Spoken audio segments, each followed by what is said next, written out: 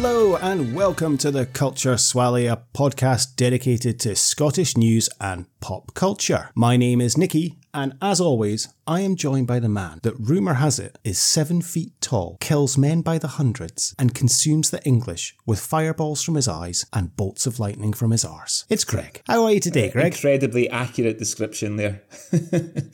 Yeah, I thought so. I mean, I'd heard the rumours, but I couldn't believe it when I was like, that's just exactly Greg. Yeah, no, I'm doing really well. I'm doing well. How are you? Yeah, I'm all good, thank you. I'm very good. Not to date this episode much, but enjoying the Euros at the moment, and yeah, everything's very good. Yep, I watched. Obviously, I watched Scotland and England on Friday, the 18th of June. But the night before, I watched Denmark play Belgium. That was an cracking game. Did you watch that? No, I didn't actually. I missed that Denmark-Belgium game. Must be one of the few games I didn't watch. And I can't remember why I didn't watch that. I think Denmark scored the quickest goal of the tournament so far in a minute 40. They were obviously, it was a bit of a tender game for them after the events of the Finland game, and they were all over Belgium for the first half, and it almost felt like Belgium were just sort of letting them be all over them. Well, after the second half started, it felt like Belgium had just let them have the first half because they felt a bit sorry for them. Because in the second half, they just took them to absolute pieces. And Belgium scored 2 goals that Ali McCoist described as the sort of goals that get scored on FIFA on the PlayStation.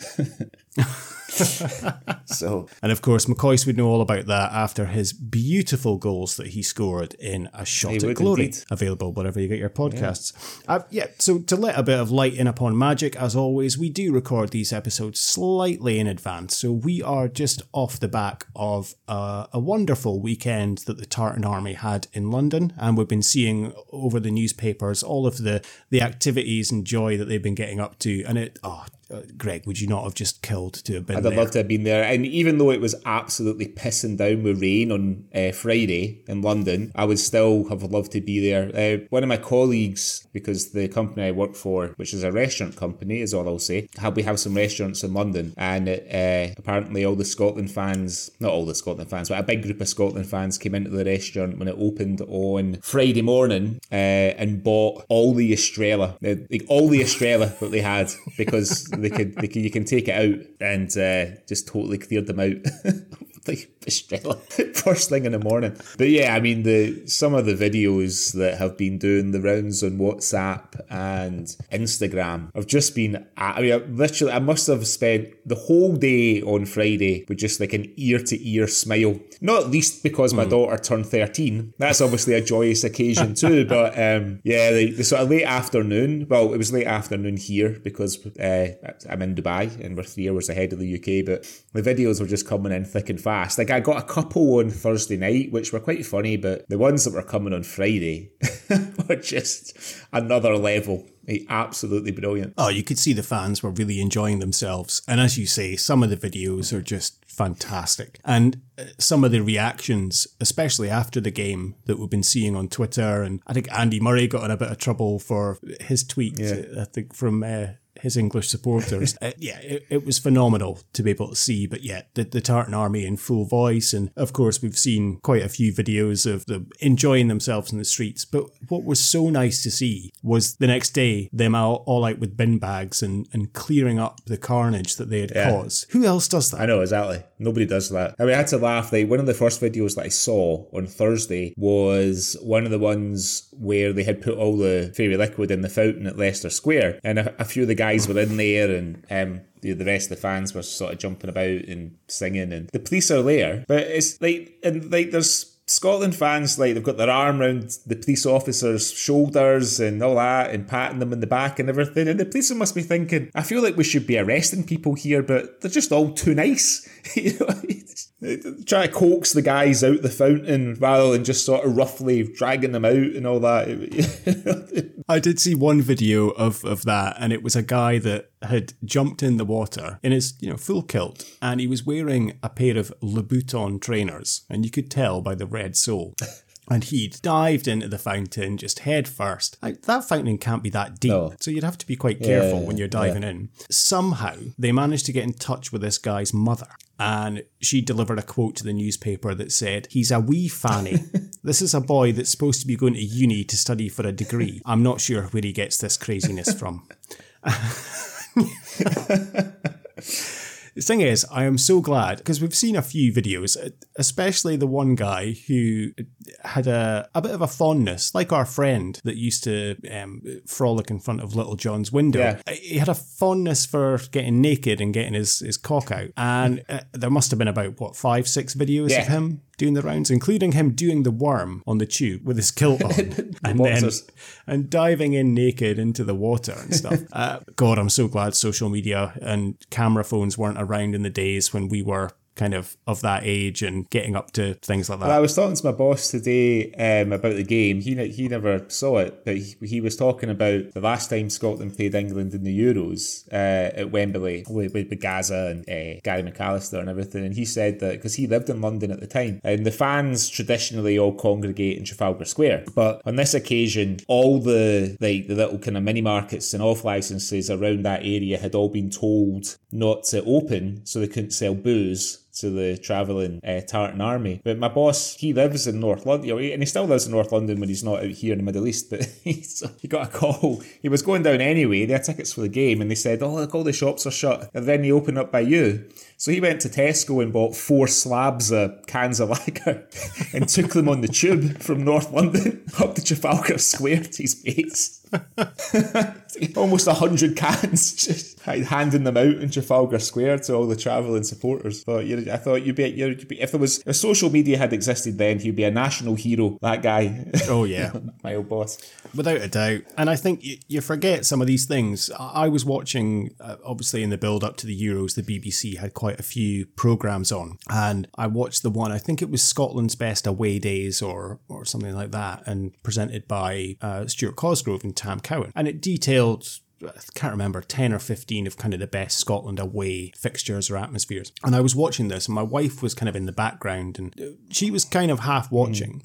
And she was so surprised. She said to me, your fans are amazing. Like, they're so well behaved. They're just loved everywhere they go. I didn't think it was like that at all. I thought you were hooligans. I was like, what? No, that's... Now, not to cast on the England fans, but they did have a reputation for a while. They seem to have gotten a lot better as years have progressed. But I think by association, maybe some people think Scottish fans like that. And I was like, are you kidding me? Like at France 98, they gave the Fair Play Award to the Scotland fans. That's how amazing they were. It's the only time that's ever happened. And it's just it's so great to see, everyone just enjoying themselves and behaving and just having a party atmosphere. And that's what it's about. It's about having a party and enjoying yourself. And hey, it's been 23 years. Let us enjoy ourselves. Not a water cannon in sight when the Scotland fans are around town. Thankfully not. We're welcome wherever we go. Oh, fantastic. Okay. So I guess that covers Scotland. So shall we have a look at what's been happening in the news this week?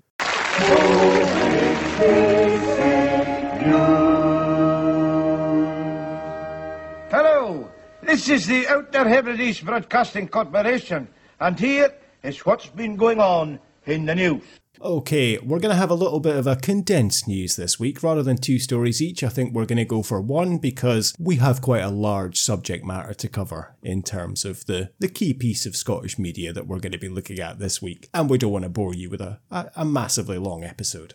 So, Greg, have you seen anything in Scotland this week that has caught your eye? I have. So, this is a real sort of human story. I'm sure, like everyone else, you'll have seen occasionally videos pop up, sort of viral videos on social media of seagulls, maybe kind of wandering into like the Spar and stealing a bag of crisps or some sort of snack and wandering back out again. They wait until the sliding doors are activated by someone big enough to activate them, and they go in. And it's all very funny, and we all have a good laugh at the seagulls and their cheeky, wily ways. But there's a human side, there's a human cost to the sneakiness of seagulls. Elgin, well, you and I have lived in Aberdeen. We live in the northeast of Scotland. Seagulls are a big part of the scenery up in that part of the world. I think the people in Torry have a sort of local myth that the seagulls all carry the souls of fishermen lost at sea. Obviously, it's complete bollocks, but that's what they believe. So, in Elgin, they're having a real problem with seagulls. Elgin, for those of you who might not be familiar, is also in the northeast of Scotland, although it is further north than Aberdeen. The headline is from the Press and Journal on the 16th of June, and it says, it's a quotation, "You have no idea how cunning they can be. Gulls adapting to mount resistance to Elgin's fight back." So clearly the people of Elgin fear some sort of like seagull apocalypse. It reads, I won't read the whole article because it's quite long, I'll just read the funniest bits. So after years of growing concerns about noise at all hours of the day, unsightly mess and menacing swoops that have led to injuries, a fight back against seagulls has now been launched in Elgin. Specialist crews have been spending months clearing hundreds of nests from rooftops to reduce the size of a new generation of birds taking flight this year. However, climbing ladders and fending off intimidation from the gulls is only part of the problem, as personnel also adapt to the cunning guile of the crafty species. So this is Rob Teasdale, who works for Specialist Vermin Control. There's a picture of him removing a seagull nest in an area of Elgin called Little Canada. Rob says, "Gulls are horrendously smart, and they're cunning as well. You have no idea how cunning they can be. They've grown to realise that people go up and take their nests and eggs away. So what they do now is they lay 2 eggs, they wait 10 days, and then they lay their third. They can only lay 3 a season, so they're keeping one back just in case. Some people still put false eggs down, but the seagulls are too smart for false eggs. They just kick them out, and then another gull will come along and use the same nest, and the householders will wonder why there are baby chicks. They work in tandem when the kids go on lunch at school, with one going high, then another coming low when the child drops the food." So what he's meaning there, and I have seen this happen in Aberdeen, like the Robert Gordon kids take their lunch in the city centre, and I did see a boy get mugged from his bridie or whatever he was eating one day on Belmont Street, and he just sort of stood like shocked, staring, and I think I was with our friend Brett. Him and I just sort of stood staring at him, like trying to understand what happened. And Brett was like, "You okay?" And the guy's like, "Did you see that?" We're like, "Yeah." Yeah, it's a real problem. The Press and Journal have published a little map entitled Gull Central, and the map shows locations in Elgin where there's lots of nesting gulls, and they've got like little seagulls' heads all over the map. So like sort of, oh nice. It's a bit like Dad's Army, as if like Elgin was being invaded by seagulls kind of pushing across the town of Elgin. So after nearly 2 decades of pitting his wits against the gulls, this is Rob Teasdale, he's developed a reputation. He thinks, this is ridiculous. Rob thinks that he's developed a reputation among the seagulls with just the sight of his van sparking fear in them. He said, "They recognise me. We have gone to clients in the past to clean nests, and all we do is drive in and all hell breaks loose. I've been fouled upon and it smells horrendous. It's grim. We go to some distilleries and the place just erupts straight away with birds up to 200 or 300 foot in the sky. You can't get close to them. They're not daft by any stretch of the imagination."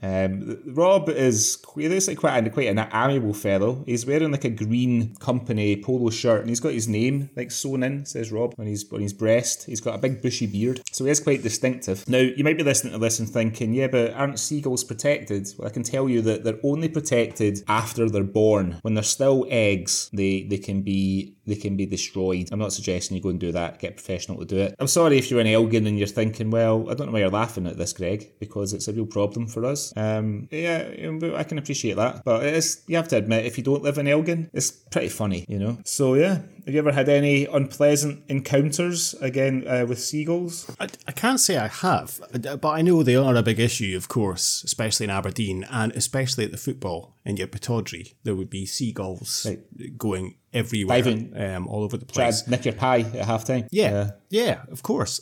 So much so that I think a few years ago, Aberdeen actually employed a hawk. Right.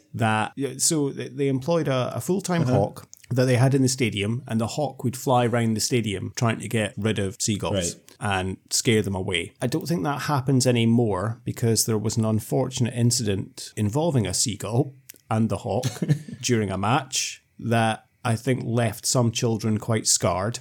And maybe did a seagull get shredded above the family stand? Yeah, and landed on the pitch. So there was a little bit of an unfortunate incident. So I don't know if the Hawk is still in employment at Aberdeen. Right. Obviously not at the moment because there's no fans in the stadium. Yeah. But yeah, for a while we had a Hawk, which is ironic because we have Sammy the Seagull is one of our mascots as well. Do you think he attracts them, the seagulls? Possibly. I don't know. Yeah, possibly. That could be a case. But of course, yeah, there is obviously the famous clip of, I think it's Sam the Seagull in Aberdeen, which was the little fellow that, as you touched upon earlier, and it was the newsagents in the Castlegate. Yeah. And there's a video of him just nipping into the shop, grabbing a packet of Doritos and coming out and eating the Doritos in the pavement, just pecking them open and snacking away at them. And apparently he did it quite a few times. Right. Like, it wasn't just a one-off. It was a regular occurrence. He would just nip in. And yeah, they're sneaky little bastards. They'll just kind of go in and help themselves. And fair play to them. I don't mind seagulls. They're kind of, it's part and parcel of the... Living by the sea, isn't it? Living in that area. Live by the sea. Yeah, of course. I mean... You have to expect it, yeah. I mean, the thing about the seagulls in the northeast of Scotland is that some of them can grow quite big. You know, like the quite big wingspans and all that kind of thing. And I remember, like, it can't have been that long after I moved into Aberdeen city centre. It was in the summer, and I was walking up Union Street one night, Friday or Saturday night. Really, really nice evening. Right, really, like, unusually nice sort of summer's evening. And I was walking, I can't remember where I was going, but I was heading up, and there was two guys walking the opposite direction towards me, maybe about 20 or 30 metres away. And one of these guys got shat on by a seagull, and it was honestly like somebody had just tipped a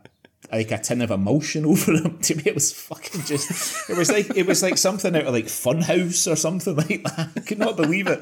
And his mate was stood, you know, I guess as close to you would stand to somebody if you were walking down the street with him. He didn't seem to get touched at all. His mate, this guy was... He just sort of accepted what happened to him and then turned round and headed back in the direction that he came from.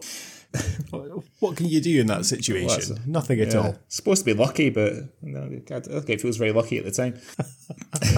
So that's Elgin's fight back against the impending seagull apocalypse. What have you got this week in your news? Well, this is a story from the Scottish Sun this week, and we actually touched upon something similar to this in, I think it was in the Down Among the Big Boys episode 23, wherever you get your podcasts, it's still available. And we told a story about stealing things from pubs, and you touched upon a costume getting stolen from Pizza Hut. That's right, yeah. The pizza pooch. And people were sending postcards.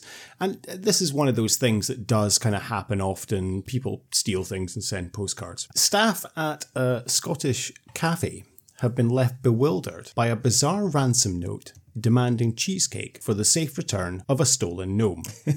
The garden ornament was stolen from the Butternut Squash Cafe in Portobello, Edinburgh. The theft took place earlier this month, but yesterday staff discovered a very strange note setting out the culprit's greedy terms. So rather than sending a nice fun postcard or a picture saying they're enjoying themselves somewhere, they've sent a note featuring a picture of a gnome, which read, "We have your gnome. If you want to see him again, leave 2 cheesecakes when you shut the cafe.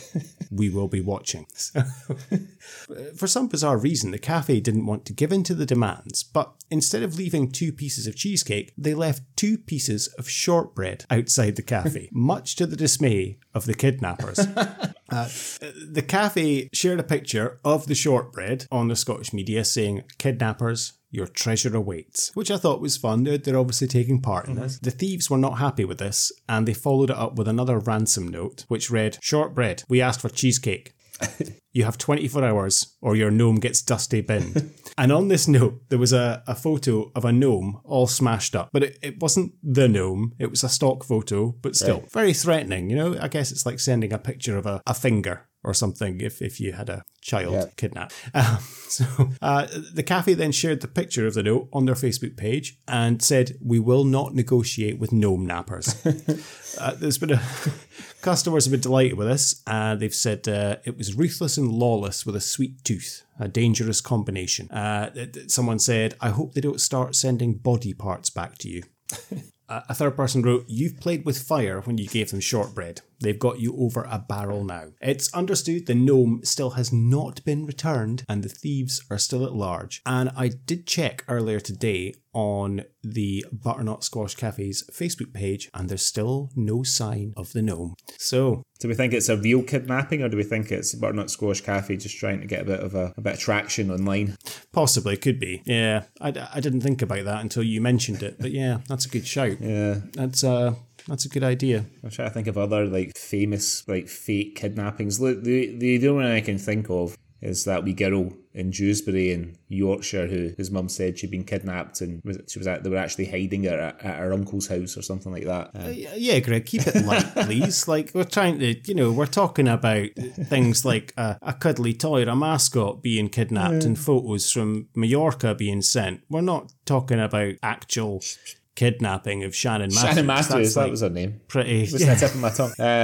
Come on, keep it fucking light, man. Come on, Jesus. Yeah. It's meant to be a light-hearted podcast. Yeah, I think that all ended all right. I think it ended okay for Shannon. I think not so well for her mum or her uncle, but anyway, if you've never been involved in any gnome napping or anything, no. You weren't involved in the Pizza Pup kidnapping. No, definitely not. I'd love to know who that. I can't believe that nobody has owned up to that Pizza Pooch dog napping Aberdeen Frankie and Benny's / Pizza Hut, because I think enough time has passed. Like, a statute of limitations is sort of safe, but nobody ever owned up to it, and it was definitely one of our guys that did it. Do you know what I mean? I'm sure of it. So a bit of a short news week this week then. The only other thing I saw, which I thought you would probably like, Greg, was that I noticed Martin Compston had said that he fell in love with Scotland's new superstar, Billy Gilmore, when he heard him talking about sausages. Oh, really?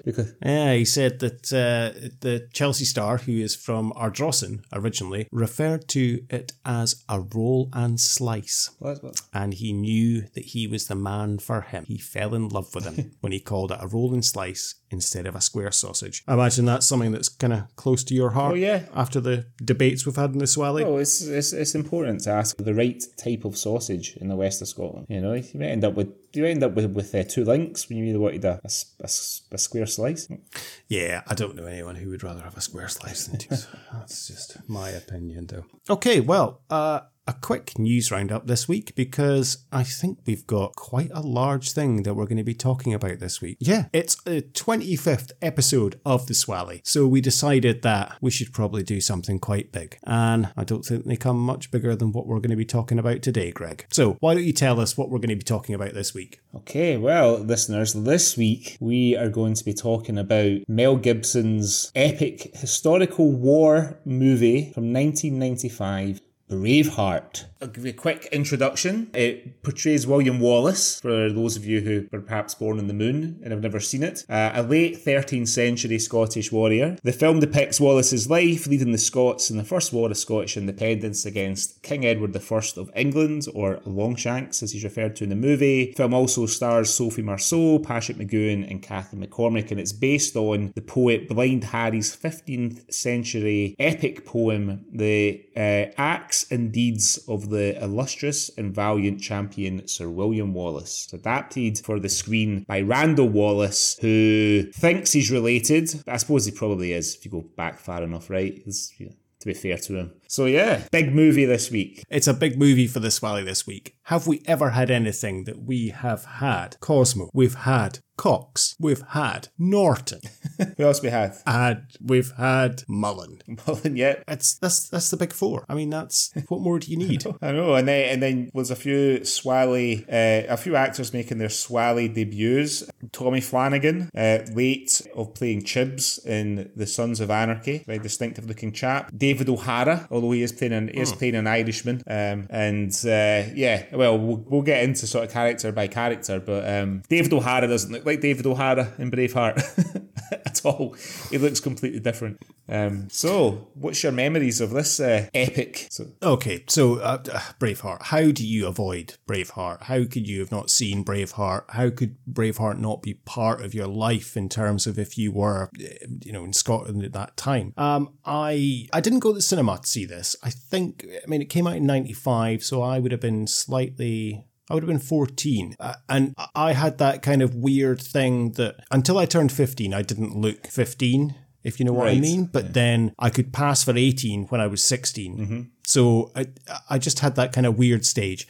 So I didn't go to the cinema to see this, but I do vividly remember the first time I watched it. And I think it would have been 1996, probably when it came out on VHS. And I actually remember watching it with my mum. And it must have been about the time of Euro 96 or something. So I was probably even more fired up for the Scotland campaign there. And I remember watching this and just absolutely loving it, and then buying it on VHS and probably watching it countless times, which is odd because it's not kind of a massively rewatchable film in that way, but it kind of is. So yeah, watching it a lot and just absolutely loving it. I remember I had the poster on my wall at one point of Braveheart, and it's just so ingrained in kind of Scotland and Scottish culture. Amazingly, I can't remember the last time I saw this film. Right. You know, it must be about 15 years at least. So watching it again this week, just everything just came back. And I know we're going to go into so much about this film, but it was just like a nice kind of old friend and watching something so familiar despite having not seen it for so long. And I still welled up. I still had swelling of pride. And, it's just a great film. I mean, what about yourself? What's your first memories of Braveheart and kind of watching it for the first time and memories of it? Well, I did see it at the cinema. I was 17 when it came out. It was released in the UK in September 1995. A few months after it was released in the US, bizarrely. It came out in the US in May 95. You'd have thought that, you know, but this was like the days before the internet and stuff. So I think films in general were often released like a good few months earlier in the UK before they made it to in the US before they made it to the UK. So my mum and I actually went to see it. There was do you remember like when a film came out, like a sort of high profile film, they would sometimes have like a kind of half an hour making of on ITV or terrestrial telly around about the same time. Yeah. So my mum and I were watching the 10 o'clock news one night, and then it was on after the 10 o'clock news, so we watched it. And my mum was like, we should go and see that at the cinema. So I got in from school on the Friday. She said, I've got us tickets for Braveheart tomorrow. It's just you and I will go and see it. So we did, and it was, I don't know if it was the opening weekend or if it had been out for a week already. I couldn't say, but what I will say is that the cinema was absolutely full, like a full house in the cinema. It was the Odeon in Aberdeen in the city centre we went to watch it at. And watching it with like I know it's a bit weird, like watching, I suppose if you kind of condense a cinema experience, it's watching a movie in the dark with a load of strangers. But it was awesome. It's just like a really great feeling, obviously on the big screen. I remember not, for whatever reason, not being quite prepared for the violence, which at the time, you know, and I still think it's aged pretty well, the violence, to be fair. It still looks like largely, there's one or two wee bits that look a bit dodgy, but for the most part it's largely convincing. But I remember I was a wee bit squeamish about realistic injuries and stuff. Like I used to hate, my mum used to love Casualty, and you know, remember Casualty was obviously some horrendous accident before. Oh yeah.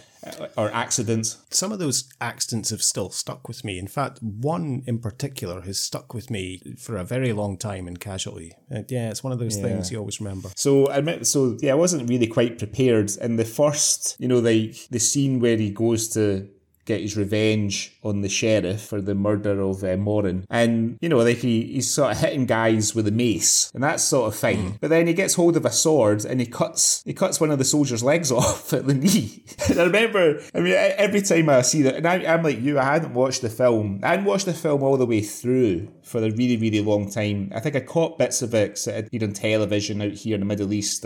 So I've seen bits and bobs of it over the years, but I hadn't sat down and watched it. And I was just jolted right back to that, seeing it in the cinema when that guy got his leg cut off and thinking, this is just a start of it. And I knew a little bit about Wallace because my dad's dad is from Stirling, and he used to take me to the Wallace Monument when I was a kid, and the Stirling Castle and the Bannockburn and stuff. So I knew about the Battle of Stirling Bridge. So I knew that there was at least one big battle coming up in the movie. But yeah, no, it was brilliant. It was a really nice experience going and seeing it with my mum. And, you know, again, it's like, when I think back to the cinema when I was a kid and what I sort of fell in love with about going to the cinema, it's that experience of watching a really good film that everybody around you, even though you don't know them, enjoys. And I think people might have clapped at the end, which is quite an unusual thing for the British for like Scottish or British cinema audiences to clap a movie, you know? That's very rare, actually. Yeah, you don't see that very often. No. I can't think of a time that I've been a UK cinema and people have clapped. Pretty sure Braveheart, I think there might be another film that I saw, like another sort of sprawling epic type movie that provoked a round of applause at the end, but I can't remember what it was.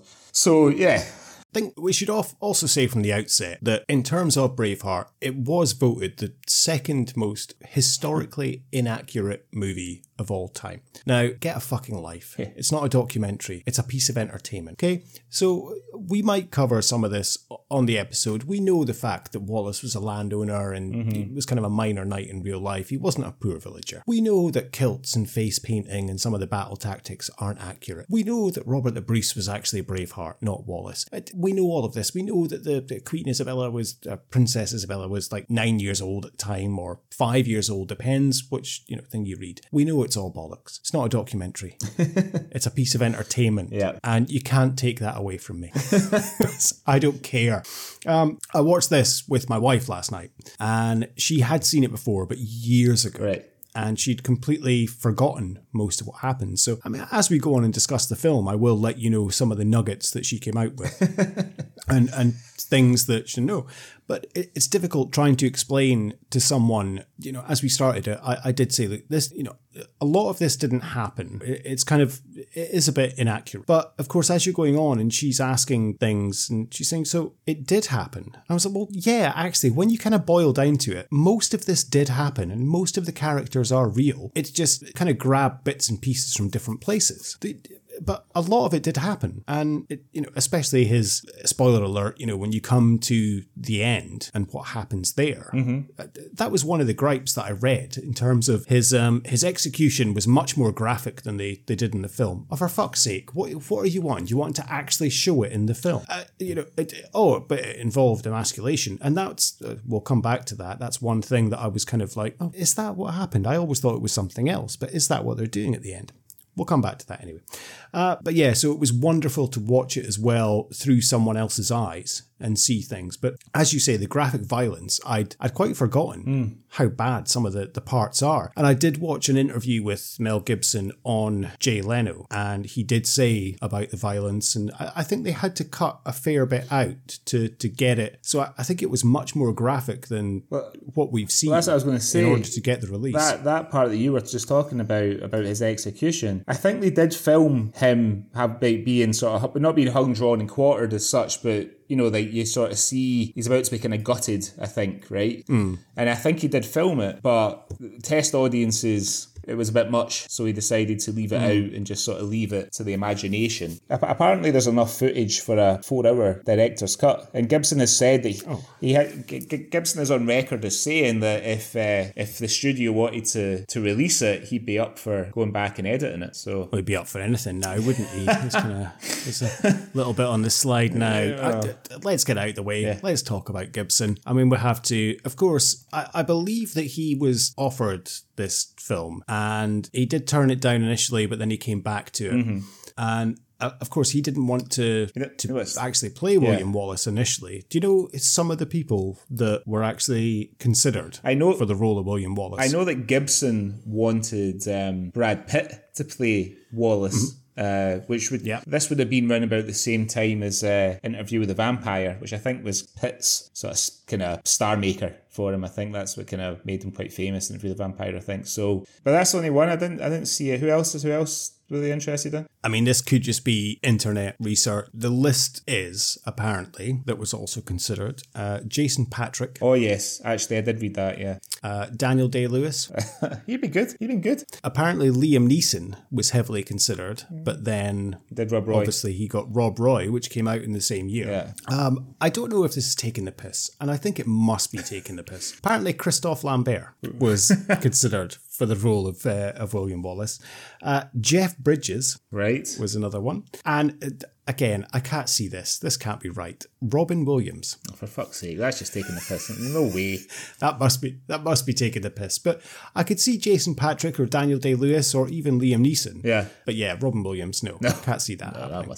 But that was the list. And obviously he decided to come on board. He did go round the houses in terms of trying to get financing because it is partly produced well, it's produced by Mel Gibson, but his film house Icon Productions. But he went round quite a few film studios, and of course, one of the film studios, I can't remember which one now, it was 20th Century Fox or Paramount, they said to him, "Yep, we'll fund it if you do Lethal Weapon 4. And he said, no, I'm not doing that, no. Yeah. Ironically, 4 years later, he then went on to make Lethal Weapon 4. Yeah. But yeah, he finally managed to get a couple of film companies to come on board and help with the production. I feel like he did Lethal Weapon 4 more as a kind of favour to Danny Glover, because they're friends, him and Danny Glover. And I think I read somewhere that, because like obviously Gibson, it's a bit like when we were talking about Sean Connery. Gibson he's a film star. He's a movie star, right? And obviously the first Lethal Weapon arguably made him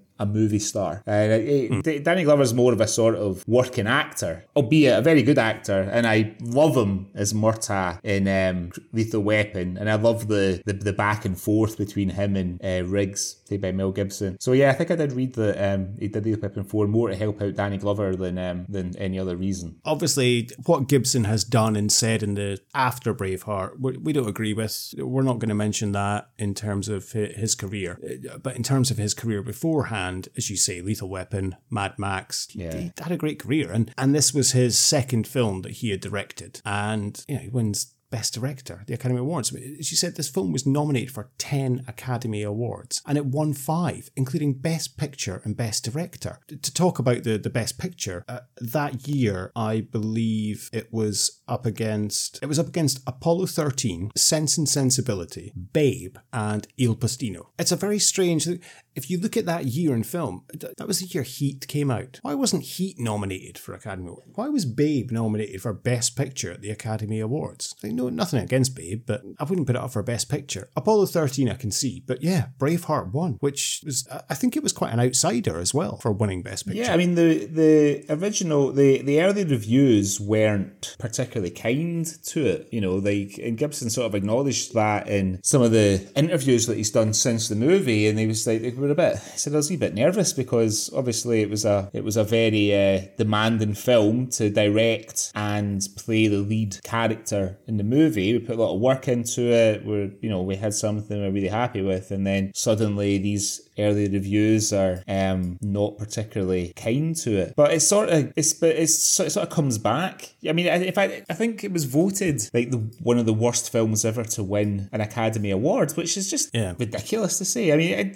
that year, I mean, Sense and Sensibility, I think I have seen it maybe once. Not my sort of film, so... Not going to say anything against it. I don't think Apollo 13 is a particularly good movie, to be honest. No. It's alright, but it's, it's based on a true story and not a particularly exciting true story. The spaceship gets in trouble for a few hours, but it all works out well. No one gets their fucking hands chopped off in Apollo 13, or like their legs cut off at the knee, or there's no rousing speeches. El Postino, I've never seen. And Babe, I mean, I've seen Babe quite a few times because I've got children, and my sisters are like average about 9 years younger than me, so I've seen it a few times, both when it came out and in the last couple of years. And it's a well put together film, and it has some kind of charming moments, but it's a kids film. You know what I mean?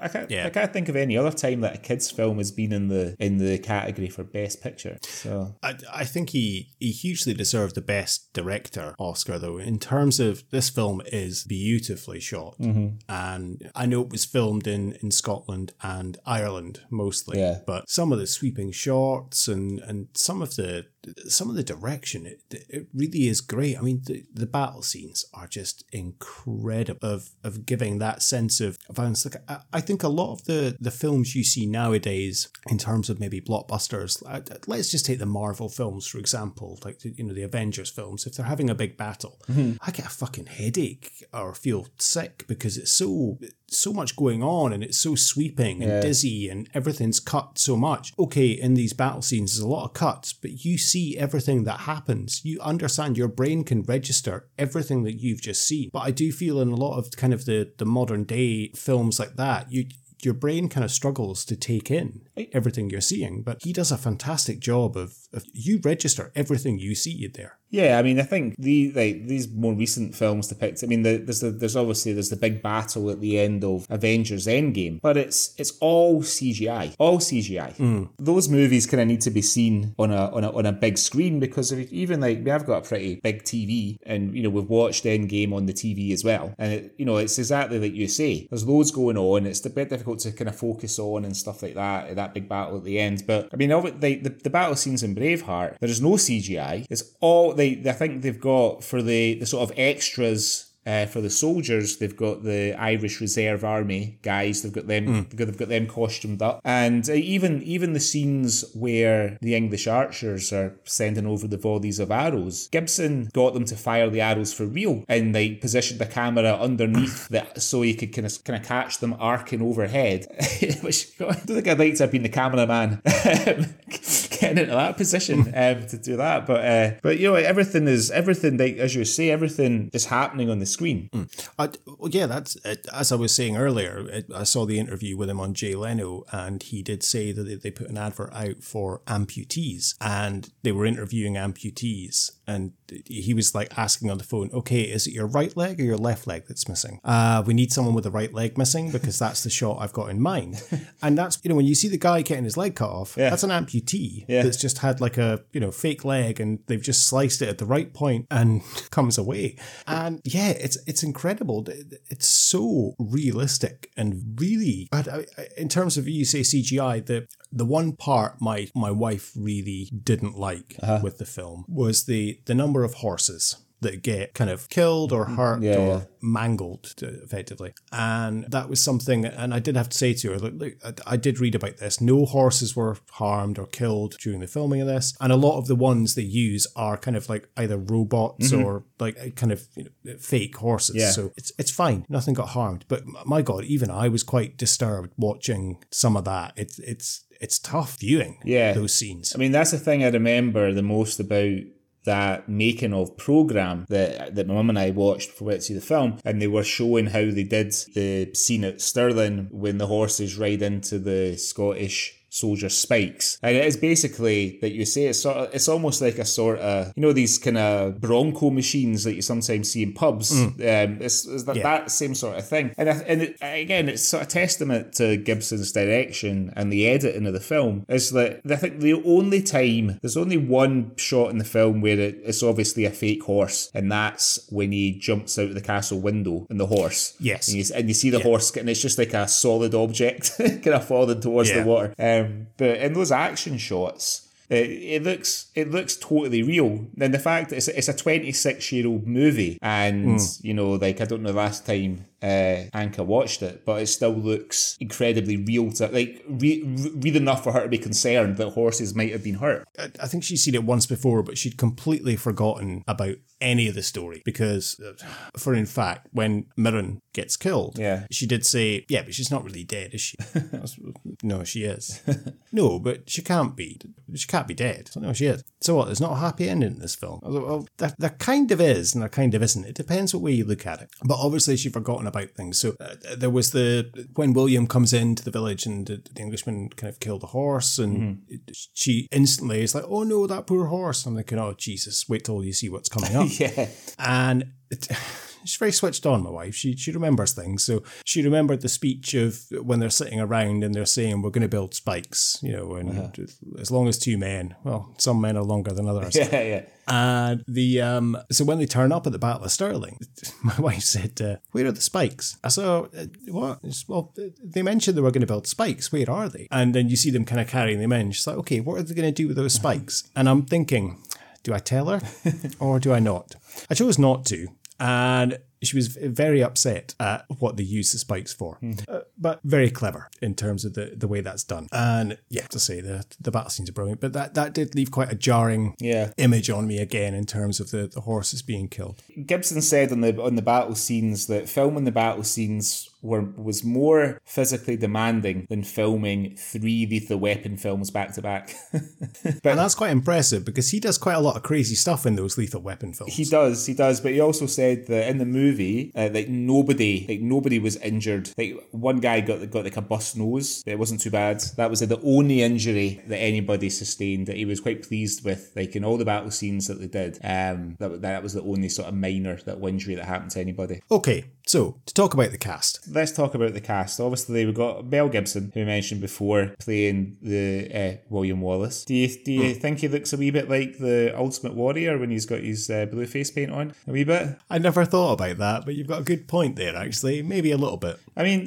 we mentioned obviously Mel Gibson's had some problems, shall we say, in the last sort of 10 years or so. There has been suggestions that there could be an element of mental illness involved there and substance and alcohol abuse, but we won't make any excuses for him. But he when he came to do this, he had to be possibly like the biggest male movie star in the planet in the mid-90s. I'm trying to think who else. I mean, I don't think even Tom Cruise was as famous at that point. I mean, he was obviously famous, but he wasn't like banging out like a Mission Impossible film every 2 years and doing all that sort of thing. It's a very valid point. I'm trying to think of anyone that would have been kind of that big at that time. So, I mean, would you say that Braveheart is effectively like the Ben Nevis of Mel Gibson's career, like the pinnacle, the highest point of his career? I mean, as an actor and director, I mean, the other film of his that I like that he directed that he's not in it is Hacksaw Ridge, but the Second World War. That was quite a good film. I never saw Apocalypto because I heard that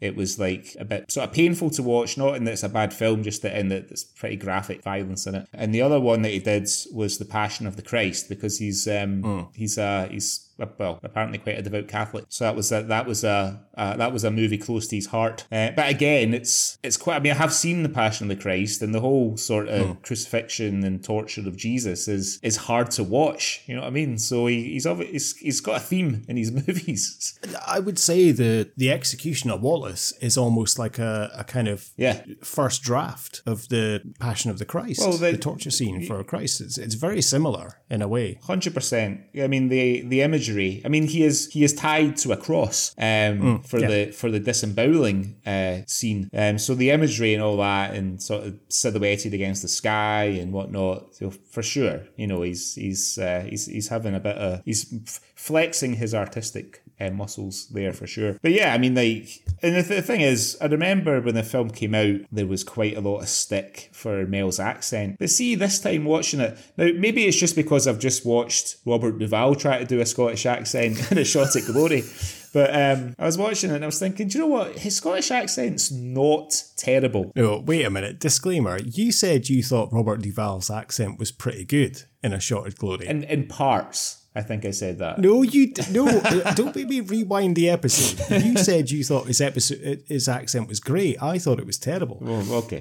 Gibson's accent in this, there's a couple of tiny bits that it kind of wavers a bit. Yeah. But that's it. And otherwise, it's pretty good. Yep. Like, in terms of, I would say, actually, I'll come back to that. There's one accent that slips a couple of times as well. It's not Gibson's. But it's understandable why it slips. But yeah, I thought his accent was pretty good. To give him his due as an actor in this movie, if you think about the stuff that he did before and the sort of stuff that he did after as an actor, so obviously there's the Lethal Weapons that we spoke about, sort of wisecracking, good-looking action star. He did Forever Young. I think that was his other one he directed, which is sort of romantic sort of drama. No, it was Man Without a Face. It was Man Without a Face. Right. Was his directorial debut. I always get them mixed up, but both movies are quite sort of romantic melodrama. There's Air America with Robert Downey Jr. Again, a great film, but wisecracking, got all the answers. And then after Braveheart, I mean, that's not all of Mel Gibson's. Obviously, my favourite Mel Gibson will always be as Mad Max. You're not giving any love for Bird on a Wire with Goldie Hawn? I've never seen it. I've never ever seen it. I don't think I've seen it anyway. But I will agree with you on, it's Mad Max, Yeah. Lethal Weapon. Like, Mad Max is just incredible. the stuff he does after, he does Ransom, which, again, sort of dramatic, quite a good film. Give me back my son! Yeah.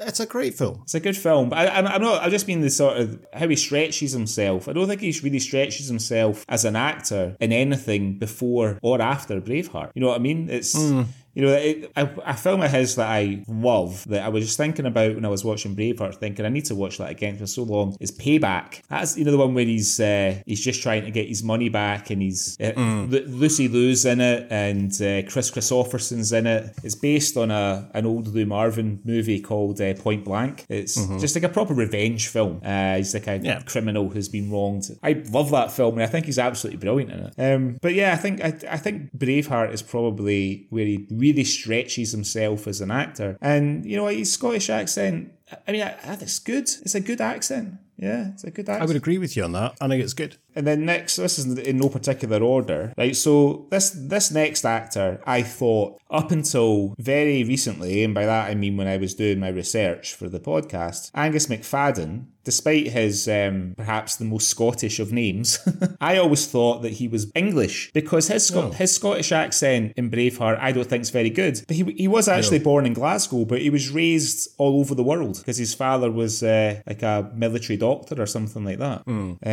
Yeah, I mean, I don't know about, I mean, I got to be honest, like, I don't particularly like him in the part, and I don't particularly like that portrayal of Robert the Bruce. You know what I mean? No, I don't either. And that was one thing I had to kind of explain to my wife as well, in terms of, like, this doesn't happen, especially when he betrays William at the Battle of Falkirk. Yeah. It's not a great portrayal, and I agree with you, his accent is a bit off. Yeah. It does sound a bit English when he's talking. Yeah. He's okay, but he doesn't, you're right actually, now I think about it, he probably is the weak link of the film in terms of his acting portrayal, because everyone else in this is incredible. Did you know that he's just played the part again? I did, because that's the sequel that it's an unofficial sequel, I believe. Yeah, I don't know. I mean, I was going to really look for it and see if anyone would watch it. I don't think it got a very big... It came out in 2019. I think it's just called The Bruce. It didn't get a very big distribution. The most recent portrayal of Robert the Bruce is Netflix's The Outlaw King, where Chris Pine of Star Trek and Wonder Woman plays Robert the Bruce. And actually, I don't know if you're planning to watch this anytime soon. Pretty good film. His Scottish accent is better than Mel Gibson's. It's really, really good. Oh, really? Yeah, and it's... I have not watched The Outlaw King, but I should give it a watch. That. Yeah, soon. It doesn't have the kind of rousing sort of notes of Braveheart, and it's not too long, and it's got what's the wee girl from Fighting with Your Family called? Plays a lead in Fighting with My Family. What's her name? Florence Pugh. Yeah, she's in it. Then we've got Patrick McGoohan playing Edward I, Longshanks, and he is just having the time of his life, isn't he? He is just chewing up the scenery. He is fantastic. Did you know, apparently, and I don't know if this is half-arsed internet research or anything, but apparently Sean Connery was offered that role. I read that as well, which is a strange bit of casting, right? Very strange. And of course, because you're going to have the King of England speaking with a Scottish accent. That's not going to work. You know, how's he going to go, the problem with Scotland is it's full of Scots. It's not going to have the same effect, really, is it? Yeah. But Patrick McGoohan, he is brilliant. He just...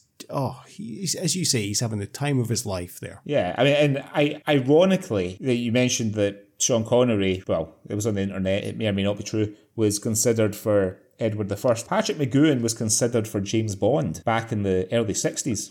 But he turned it down because Patrick McGoohan's a very strict Catholic, and the whole womanizing piece and all that kind of thing, he was like, it's not for me. He also turned down The Saint in the TV series, ended up going to Roger Moore, because he was doing a TV show called Danger Man, which was sort of secret agent type thing. And the ironic thing about that I read was Danger Man had come to an end, but after the first Bond film came out, in this sort of like craze for like spy thrillers and stuff, Danger Man was resurrected, and he did another 2 seasons of it a couple of years after it ended, before he did. I think the thing he's most famous for, Patrick McGowan, is The Prisoner.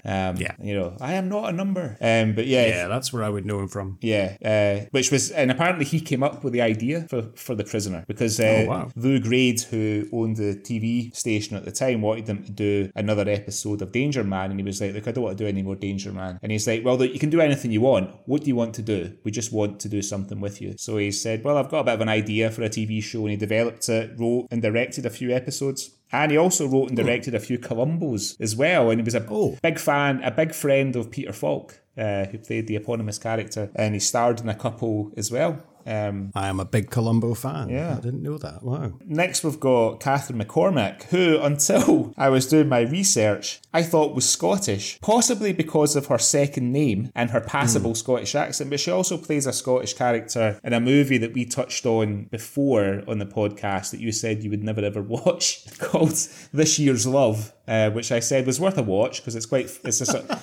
a funny romantic comedy. It's got a good cast. It's got Kathy Burke. It's got Dougie Henshall, Ian Hart, and you said, "Oh, never watch it." Dougie Scott's in it, but you said never watch it. Now, although she's not really in this movie a lot, I think the adult Moran, she's not even. I don't think she's even in it for half an hour. I don't think. I sort of thought that she would go on to quite a big career, if I'm honest, and it's not really happened for her. Like, she, after this, she went and did The Land Girls with Anna Friel and Rachel Weisz about the ladies in the Second World War, and she plays Robert Carlyle's wife in 28 Weeks Later, the sequel to 28 Days Later. Have you seen that? Yes. It's not great. A long time ago. I haven't seen it for long. I think I've only watched it once. She's on record as saying, though, that she prefers doing theatre to doing movies. So fair enough. And then, now, this actor, obviously, I didn't realise that he played the part until years later when I came back to Braveheart. But Brendan Gleeson is Hamish, because he's buried under all that hair. The big ginger beard and stuff like that. But it wasn't until, like I say, years after I had seen Braveheart a few times and I came back to it, and I'd seen him play the lead in movies like The General and later on Gangs of New York and stuff like that. I didn't realise it was him. And he's a huge star. Oh, huge. Very big in latter kind of stages of his career. This is probably one of the first kind of films I remember him from. Yeah. He's in probably one of my favourite films of all time, In Bruges. Yeah. I knew you were going to say that. Yeah. He's just, I think he's just brilliant. He's a phenomenal actor. He's such a good actor. Yeah. He's phenomenal. And, his son is doing brilliant things now as well. Yeah. It's an acting kind of dynasty they've set up there. Yeah. He's brilliant as Hamish. And I find it so funny. The only thing I would say, I think there's one scene, his accent kind of slips. Right. And it's when he's speaking to Stephen. And it must be so difficult for him, being an Irish actor, doing a Scottish accent, speaking to a Scotsman doing an Irish accent. That's just crazy, but it works so well. And it's literally, I think, one line that he says that sounds a bit Irish. And I thought, but it's completely understandable because he's obviously hearing an Irish accent coming at him. Yeah. He's fantastic as Hamish. He's so good. I mean, and the chemistry between him and James Cosmo, who plays his dad, I think is brilliant. And the thing is, he's only 7 years younger than James Cosmo. I guess it doesn't really matter because of all the facial hair and stuff. It's difficult to put an age on Hamish, But you genuinely believe that they are father and son. Yeah. As you say, the chemistry is just amazing. Yeah. It's so good. He plays the part so well. And the thing is, I don't know, maybe your mind is tricked into this just because of the relationship being so well portrayed in the film. But you can be forgiven for thinking, well, there is a bit of a resemblance. He could be his son. Next in the cast list, then I've got written down David O'Hara, who we mentioned before. So now, obviously, David O'Hara he's gone on to have quite a successful career. I mean, he was in the Rain Dog Theatre with Bobby Carlyle and some of the other guys before he did this in Glasgow. But some of the parts that he's gone on to do, he just doesn't look anything like he looks as Stephen. I've tried to sort of imagine him without the long hair and the moustache and beard and stuff. But he plays Fitzy in The Departed, and he's like, really craggy, sort of big. He looks quite broad-shouldered. Kind of. I mean, I don't know if it's just because Gibson was obviously in such great shape for Braveheart, and I think Brendan Gleeson's quite a big fella anyway. So maybe but most of his scenes he's beside one of those guys. Maybe that's why he looks a bit more diminutive. But he plays James McAvoy's dad in Wanted. Have you ever seen that? It's not a very good film. It's got Angelina Jolie and Morgan Freeman in it about the kind of Assassin's Guild. It's a bit. I kind of refuse. I kind of try and avoid anything that Angelina Jolie's in. Oh really? Not a fan. But yeah, I mean, it just looks. I don't know if something happened to him between Bean and Braveheart. And next, then I've got Tommy Flanagan again, who we mentioned earlier on. He's got those distinctive scars on his cheeks. He used to be a DJ in Glasgow when he got attacked outside a pub one night and his face got slashed. I think it's probably, as I'm sure he still wishes that it never happened to him, but I think it's probably not done him too bad as an actor. He was in, like I mentioned before, he plays Chibs. He came up with the name Chibs for his character in Sons of Anarchy, but after the sort of Glaswegian term for getting stabbed, getting chibbed. He's got quite a big career off the back of it. He just did Westworld last year as well. Okay. Did a few episodes of Westworld and stuff, and there's that Sons of Anarchy spin-off show, The Mayans, about the Hispanic gang. He's had a couple of guest appearances in that. I know I've not watched that, but I just read that online. Then this next actor, and it's a small but pivotal role in the plot of the movie, is Michael Byrne, who plays Smythe, the English guard who tries to force himself on Moran and inadvertently sets a whole Scottish rebellion.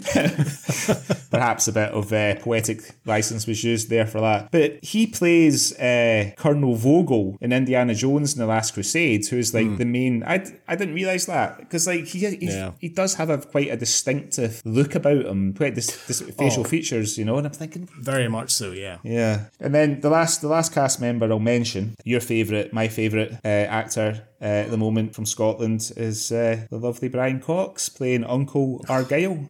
Wonderful. Apparently he was offered a bigger role in the film, but he liked the character of Argyle, even though it's not a very big part and he's not on screen for very long. Again, it's a bit like what we said about his appearance in A Shot at Glory. Not in the film much, but where he is in it, he sort of raises it up a wee bit, And I think the wonderful thing about Uncle Argyle is when he turns up, you're kind of like, oh God, is he going to be an arsehole? Yeah. But he's actually comes across as like a really nice guy, when he's talking to William about how was the eulogy and was it befitting? It was in Latin. Oh, we'll have to remedy that. And of course, William repeats that line when he's talking to Mirren about teaching her to read. Yeah. So Uncle Argyle has obviously shaped William into the man that he is. And it's a beautiful moment when they're out at the front and William grabs the sword and he says, first learn to use this, and points to his head. Yeah. And then I'll teach you how to use this. What role do you think Brian Cox was offered? If he was offered a bigger role. I mean, there's a number of roles. I mean, I suppose he could have been offered maybe James Cosmo's role. That's what I wondered. Yeah. I can't really imagine him. I can't imagine anybody other than James Cosmo do it, because James Cosmo is just having the fucking time of his life in that role. You know what I mean? He's just having the time. And some of the laugh out loud scenes are the ones that he's in, like when they're cauterizing the arrow. Well, first of all, he first gets hit by the arrow, and Hamish tries to pull it out, and he's like, yeah, idiot boy. And then later on, when they're getting him pissed so they can cauterize the wounds, and they're like, here, you do it, I need to hold him. They're holding him down. He gets up and starts hitting people, and then he's like, wake you up in the morning, boy. But that's the thing with Cosmo. There's kind of three main kind of fight scenes. Yeah. And in the first scene, he gets an arrow in his chest. In the second scene, he gets his hand chopped off. And then the third scene, he gets an axe to the fucking stomach. Yeah. He gets it in every scene. But it's almost comical the way, apart from the last one. Yeah. But as you say, when he gets the arrow in and he just takes it so well, he just snaps it off, and then he's the one that's ramming, and then lifts up the gate, and then he tosses a javelin like he's fucking Tessa Sanderson or Fatima Whitbread that was the javelin thrower. Like, he just launches it into this English guard's chest. Or some male javelin thrower that we can't quite name. Steve Backley, he was a javelin thrower, wasn't he? I'll take a word for it, I don't know. I'll fact check that and then I'll I'll edit it out. And then even when he gets his hand chopped off, it's kind of, the axe goes in and he just goes, yeah, bastard, and then just leathers the guy that does it. Yeah. And he seems fine. He stood there, and then come the Battle of Falkirk, he's got his shield strapped to his stump, like ready to go to war. Cosmo is fucking brilliant in this film. That scene when he gets his hand cut off, I was watching that bit again today, and they probably should have had another go at that, because when you see his arm, it's obviously the prop. It's obviously a prop arm from like the shoulder to the hand, and I don't know if it's like balls of socks or something that's in it, but obviously the way that he kind of falls back, I think he sort of falls backwards over a horse or something, and his arm looks like it's broken in about fucking 6 places before his hand gets chopped off. And I always thought, I mean, why don't you just like do it again? I can't believe that you only get one shot at doing that. You know, just have another go at it, make it even more convincing. But yeah, I mean, Cosmo's done well off Braveheart. I mean, obviously, like you didn't watch Game of Thrones, but he, I think the first 2 seasons of Game of Thrones, very, very, like one of the kind of main parts in that. And he's also in The Outlaw King as well. He plays Robert the Bruce's father in The Outlaw King. And again, plays a good part. Can he beat Cosmo? He's just a man.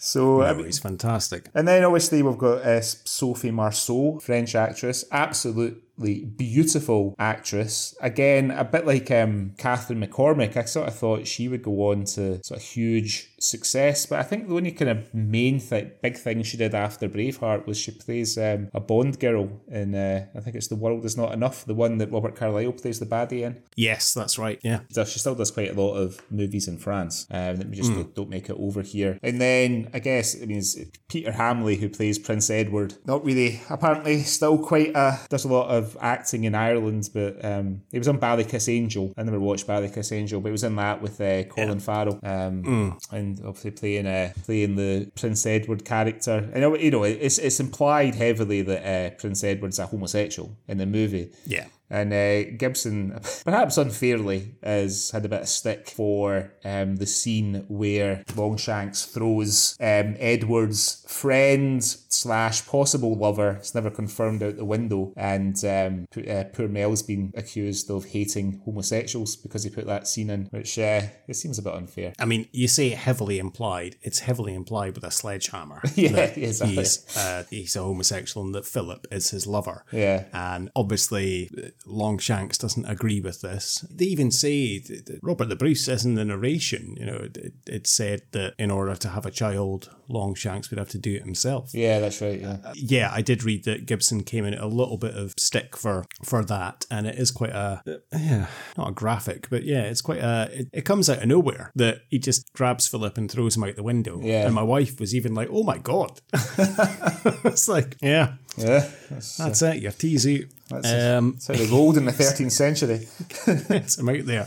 So a little bit of I can see that why he came into a bit of criticism for that. So yeah, so like you know, quite an eclectic cast. To touch on as well, Princess Isabella's aide, who is Nicolette, who is played by Jeannie Marine. Right. And she's married to someone quite famous. Do you know who that is? Brian Cox? I don't know.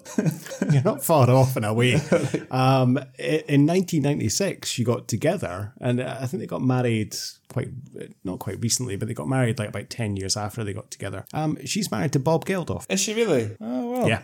Yeah, because Geldof would have been, he'd still been with Paula Yates when Braveheart came out, I think. Well, I think they would have just split up, in terms of around about that time. So yeah. But yeah, she's now married to Bob Geldof. They've been together since 1996. There is a wee fact that, just to kind of go sort of backtrack a wee bit, you mentioned about Brad Pitt. Well, it's not really a fact. It's more of an irony. So, you know, what this film may have looked like with Brad Pitt in the lead role. Brad Pitt would go on to play Achilles in Troy. So a similar sort of role, in as much that it's a hard bastard, like amazing soldier. And again, and also Troy also stars Brian Cox. Out of interest. I forgot about that. Yeah. So in terms of the battle scenes as well, and I think they are beautifully done, the way they are. And you probably have to say one of the most iconic scenes is the Battle of Stirling. Yeah. At the beginning of the Battle of Stirling, I mean. And you have Peter Mullen and, of course, the actor... Dave Mackay. Dave Mackay. Yeah. So, yes. who was in Ramsay Nesbitt as the cousin, after wee Barney left. And they kind of, when Gibson comes in and delivers the speech, and we watched that last night, my wife, who is German, obviously, she actually said, I've got goosebumps. Did she? After that speech, like after he delivers the speech and when he ends it, and I'm sitting there with, I'm not going to lie, I've got tears in my eyes. I don't care how often I watch that speech, I well up. Right. It's just something in me, I just well up, and got tears in my eyes, and I'm just going like, oh, okay, you got goosebumps, I've got something in my eye here. That speech is just incredible. It just gets you fired up. It's just amazing. Sons of Scotland, I am William Wallace. William Wallace is 7 feet tall. Yes, I've heard. He kills men by the hundred. And if he were here, he'd consume the English with fireballs from his eyes and bolts of lightning from his arse. I am William Wallace. And I see a whole army of my countrymen here in defiance of tyranny. You've come to fight as free men. And free men you are. What will you do with that freedom? Will you fight? Fight against that? No! We will run! And we will live.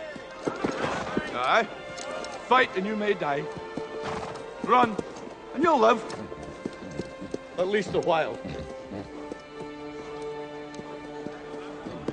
And dying in your beds many years from now, would you be willing to trade all the days from this day to that for one chance, just one chance, to come back here and tell our enemies that they may take our lives, but they'll never take our freedom!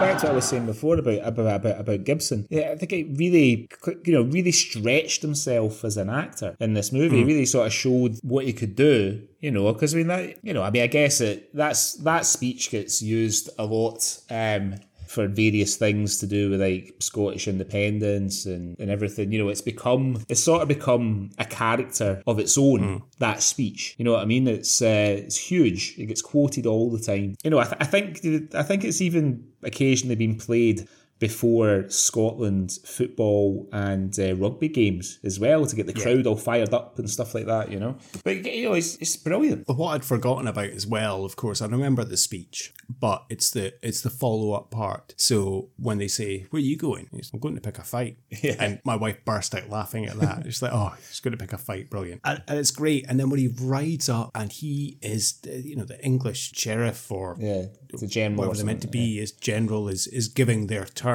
and Gibson's just riding round staring him out. Yeah. And then he's like, these are Scotland's terms. It's Martin Riggs yeah, delivering some off the head speech, and you can see the intensity in his face, and he's just like, I'm not taking any shit from you. And that speech is almost as good when he's like, here are our terms, from which you will pay the king an annual duty. I said I have an offer for you. You disrespect your banner of truce. From his king?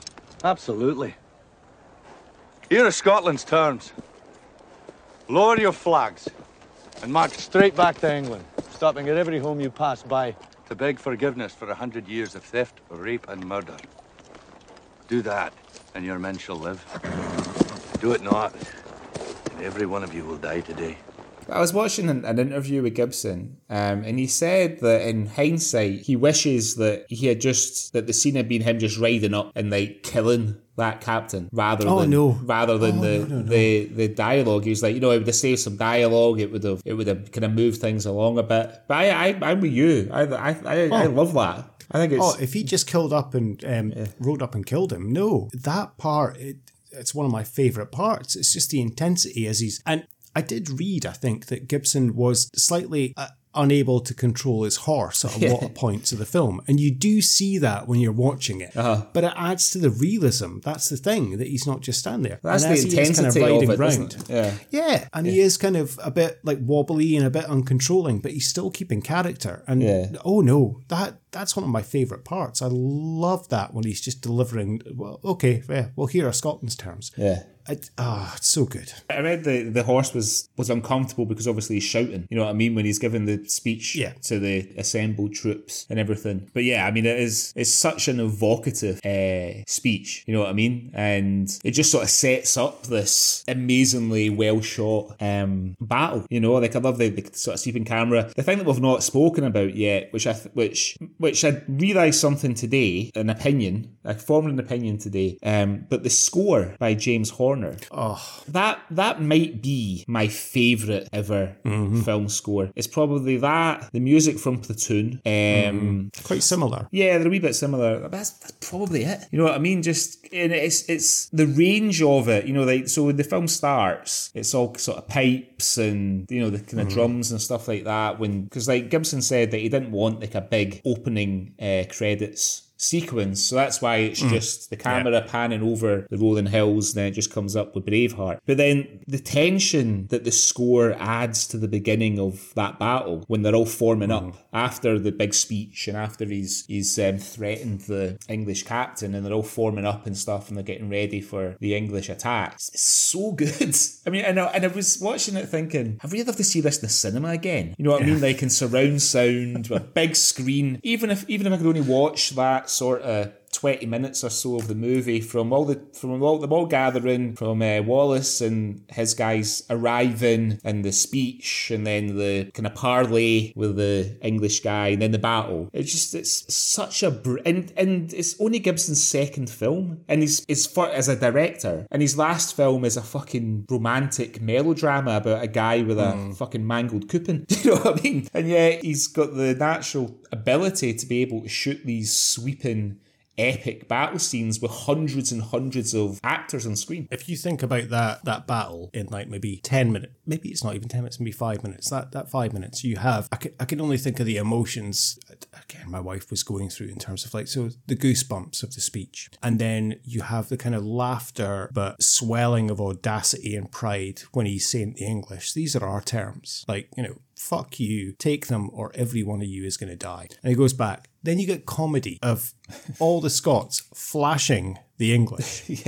And then you get the ooh as the arrows come flying in. Then you get the Scots mooning the English. So you get the laughs again. Then you get the intensity again of them getting shot with arrows. And then it's the stramash and the battle, and you have the violence. The amount of emotions and you go through in those 10 minutes or so is incredible. It's a complete roller coaster, and he nails every single one. And as I say, I'm talking as a Scot, you're talking as a Scot, wife's talking as a German. As she was watching it last night, she was saying to me, you know, we really have no idea about this in terms of the UK is just the UK. You're all the same. Yeah. We don't have any idea about any of this in England, Scotland. She's like, if I'd never met you, I wouldn't have any idea about the difference and all this battle and how much the dislike and things. It's so you kind of forget. So for, you know, Mel Gibson to bring this to the big screen just showed, and this was a huge impact, this film as well. Yeah, it was massive. But he did it so well. Yeah, and you know, like brilliant for tourism in Scotland.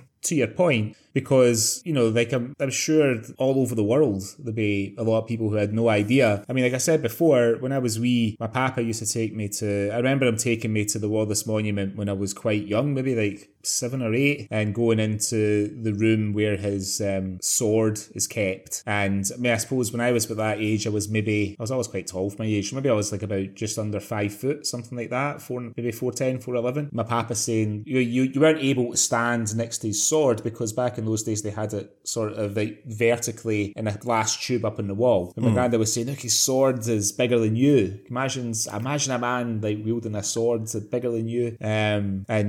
So like I said before, I knew a wee bit of the history of the film, like a very little bit. Like I knew about the Battle of Stirling Bridge, and I also knew about the Battle of Bannockburn at the end. Didn't know anything about Falkirk. Didn't know much about Wallace other than the fact that he was like a Scottish hero. He's got an amazing monument built to him in Stirling. I took my daughters there in October 2018 when the three of us went home to Scotland for a week during the school holidays, and it was October.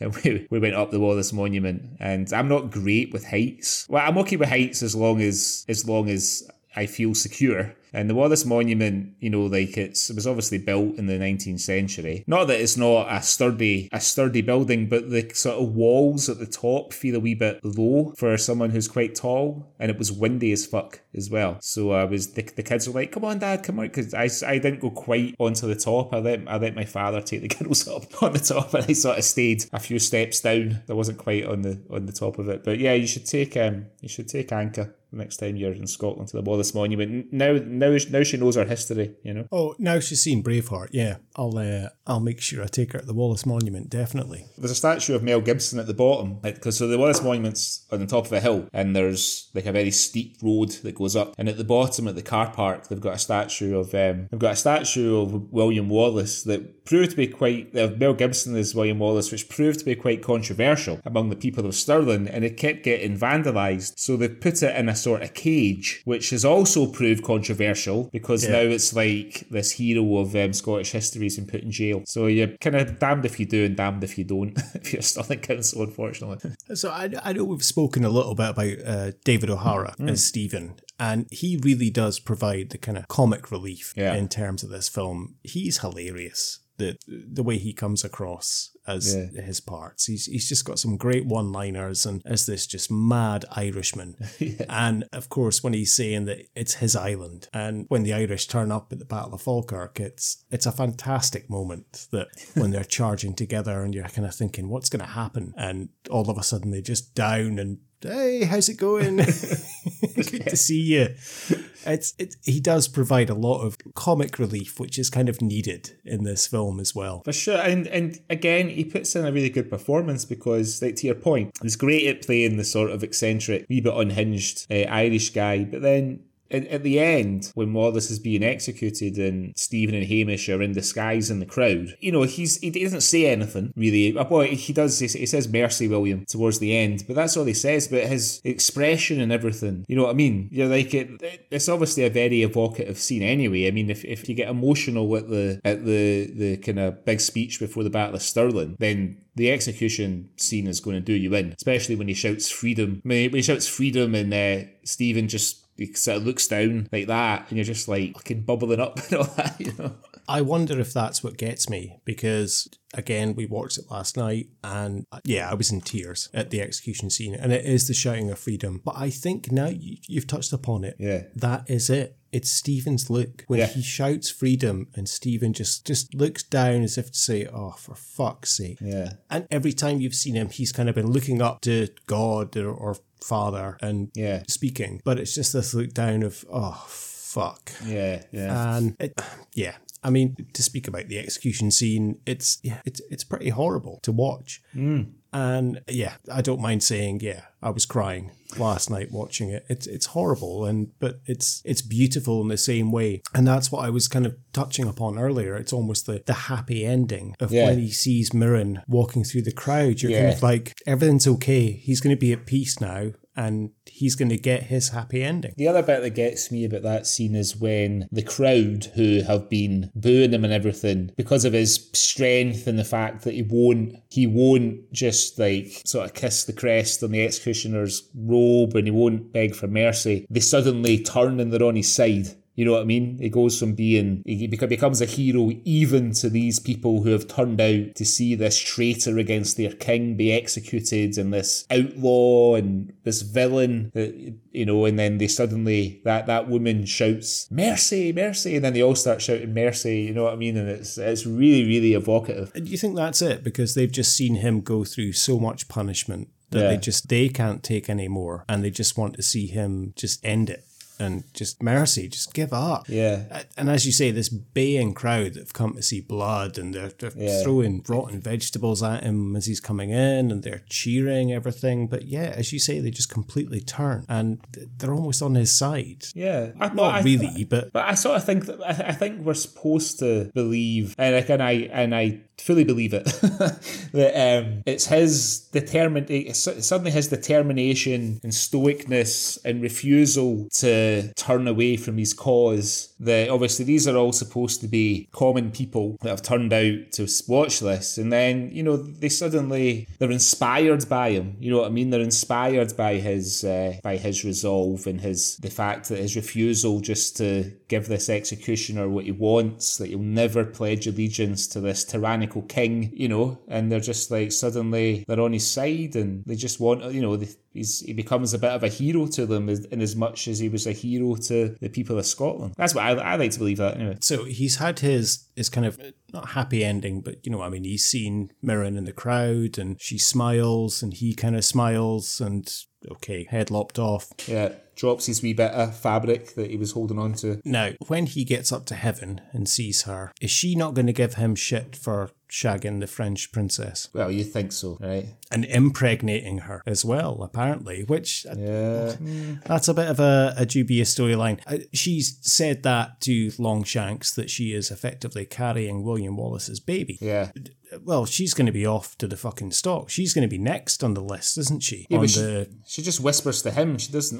But I suppose she could say that. I guess she could have said that the king knocked her up after he's died. I don't think Edward's going to argue. In reality, Isabella was actually only 3 at the time that William Wallace was around. So there's a fair bit of liberty taken there anyway with the timelines in the story. So I'll be honest, that's one of the parts of the film I don't really like. It kind of the romance. It doesn't really work for me, his romance with her. I agree, him kind of having her as an ally and her tipping him off, but I could have done without the sex scene. That's the whole point of this film. Effectively, Wallace doesn't want to fight the English, as he says to Mirren's dad. He doesn't want to fight, he doesn't care, he just wants to raise his crops, build a family, and that's it. And effectively, it is the death of his wife that spurns him on to do this, which makes this isn't a story about a guy fighting for Scottish independence. This is a kind of a revenge film. Well, that's what he's I mean. like, fuck you, I'm going to do this. It's kind of Taken, but set in Scotland, old times. So if he was so in love with his wife and, okay, she's dead, would he really sleep with? Yeah, he probably would, because she is lovely. But that just doesn't sit right with me in terms of that, because he's doing this to effectively, in the honour of his dead wife. And okay, then it becomes about, freedom for Scotland and being free and killing the English. But that part of the film just doesn't sit right with me, that them having the little romance. Yeah. To be honest, I think that is one of the weaknesses of the script. And you touched on it, and I don't think it's a weak script in any stretch, but I think that is a weakness in that, and you touched on it. So all he wants to do is marry Mirren, have kids, raise crops, live quietly. He's told Mirren's dad, listen, I don't want to get involved in all this political stuff, just want a quiet life. Events conspire. Mirren is killed, so they have the big revenge scene when he storms the kind of keep. But then it just becomes about Scottish independence from England for the rest of the film. And it's like, now maybe in the 4-hour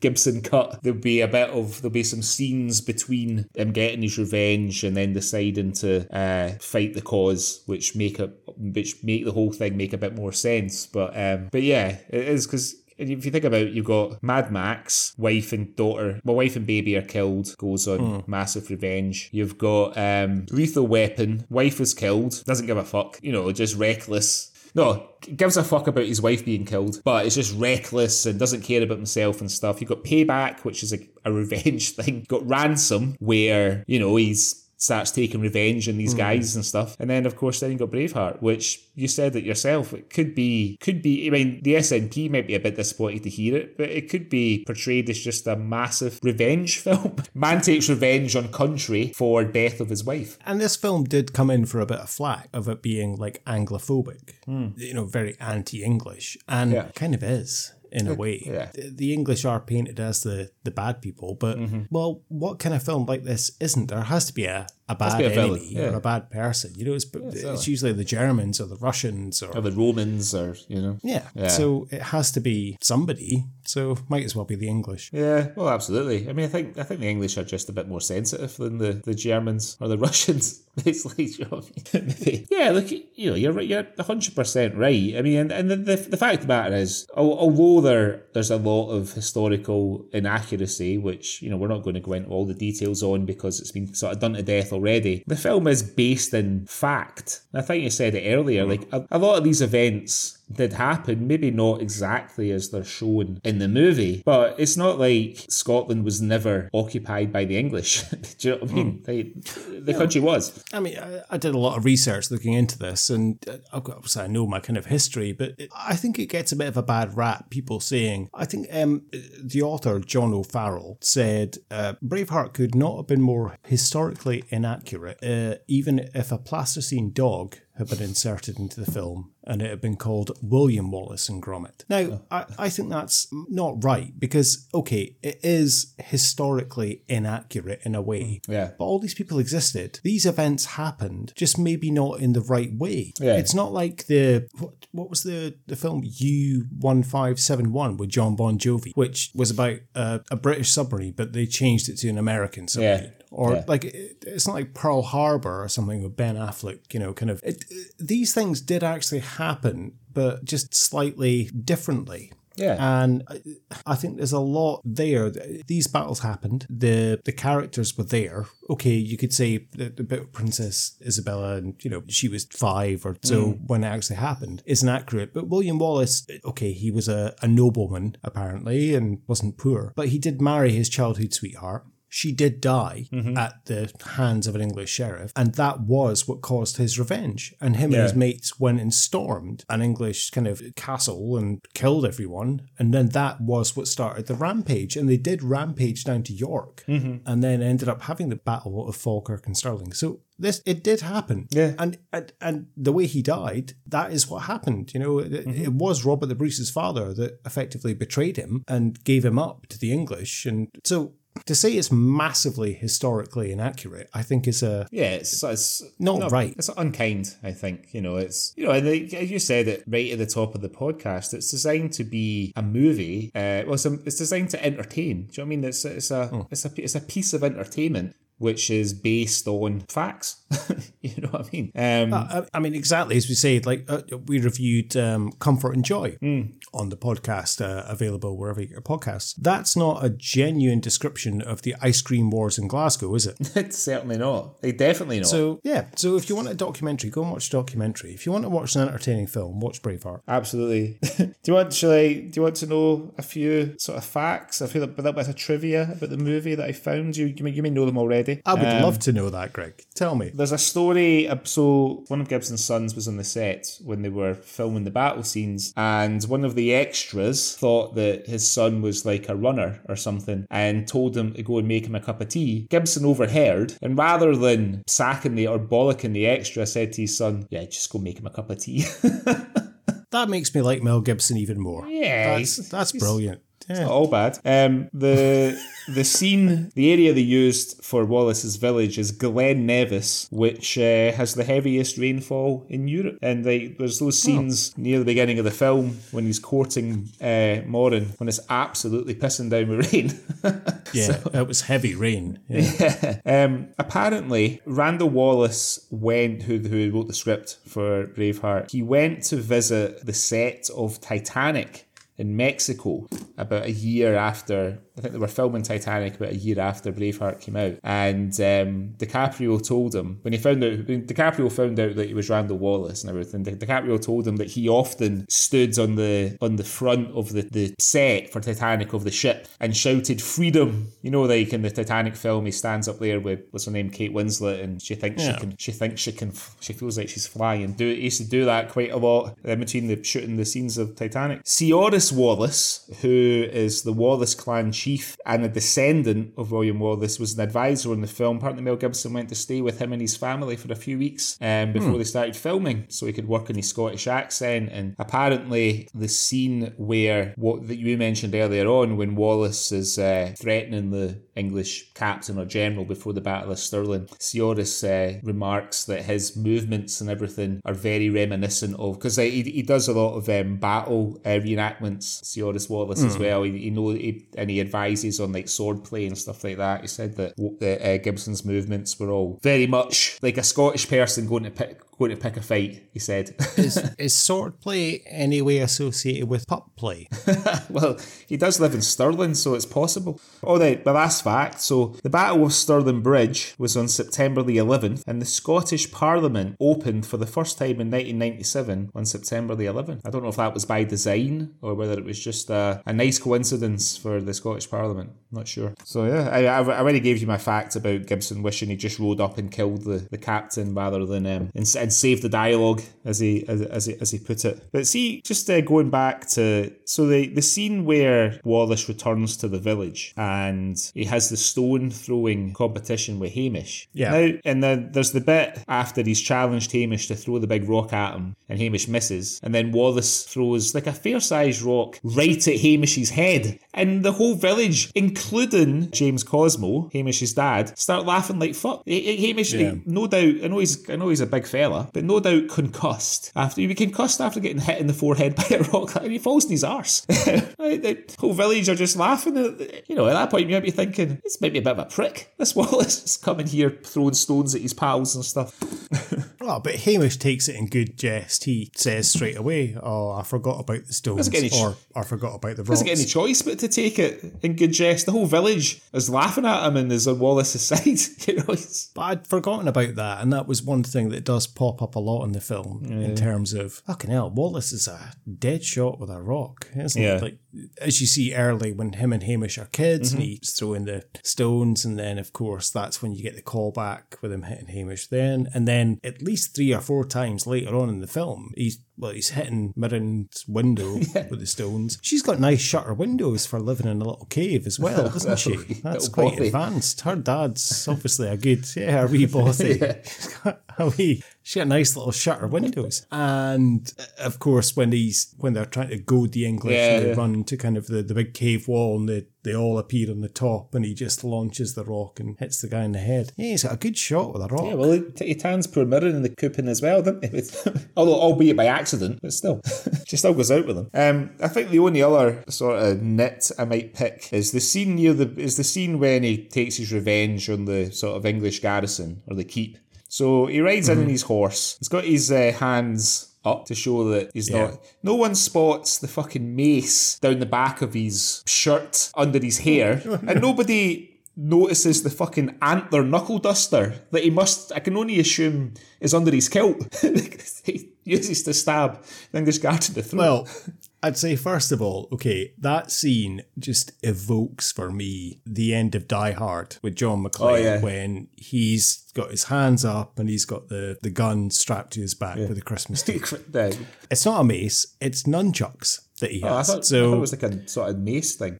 No, it's nunchucks. So I don't know if nunchucks existed, but William Wallace becomes Michelangelo from Teenage Mutant Ninja Turtles for that scene. No, it's pure. It's nunchucks that he smacks the guy in the face with. But nobody searches him at that point. So he comes in on the horse. Nobody has had a chance to tap him down. Yeah. So he's got the nunchucks hidden in kind of, I don't know if it's in his hair or just the back of his top. Ultimate Warrior hair. And his little moose knuckle duster. He's obviously had that hidden somewhere, but no one gets a chance to search him before he comes down there. So I think you're picking the wrong bits there. Okay. Yeah, I mean it's just it's barely worth mentioning. I think we should probably put the movie through the awards shortly, but I do like Peter. You mentioned them before, but Peter Mullen and David Mackay's characters. It's such a, because they're not in the you see Peter Mullen in the background a wee bit here and there during the battles, and obviously you do see them again at the end for the Battle of Bannockburn when they turn out for the Bruce Bruce, and it's quite pleasing to see that they both survived both the Battle of Stirling and the Battle of Falkirk. But I love their wee back and forth, little conversation they're having before, and then obviously you touched on it at the very beginning of the pods. Peter Mullen's got that, like, Wallace is 7 foot tall and all that, and he sort of sparks that really funny line from Gibson. I think that's along with Stephen, they are kind of the comedy element of the film.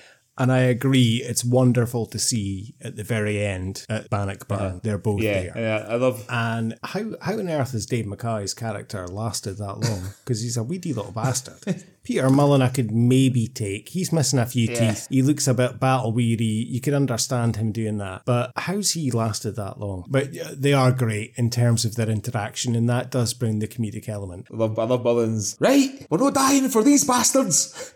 Well, that's the thing. One part that kind of sticks with me, and I don't know, of course, it's a lot of years later, so I'd imagine a lot of water's been under the bridge, but when you come to the very end of the film, okay, Wallace has died, we've got the Battle of Bannockburn, and I know that's not how it went down. It wasn't a spontaneous thing that Robert the Bruce just kind of decided, fuck it, let's fight them. Yeah. It was a well-orchestrated and well-planned attack on the English. But you have Hamish and Stephen there, and of course Peter Mullen and Dave Mackay's characters there. In particular, Stephen and Hamish. After what Robert the Bruce did to Wallace, would they not just be like, get to fuck? I'm not fucking fighting with you.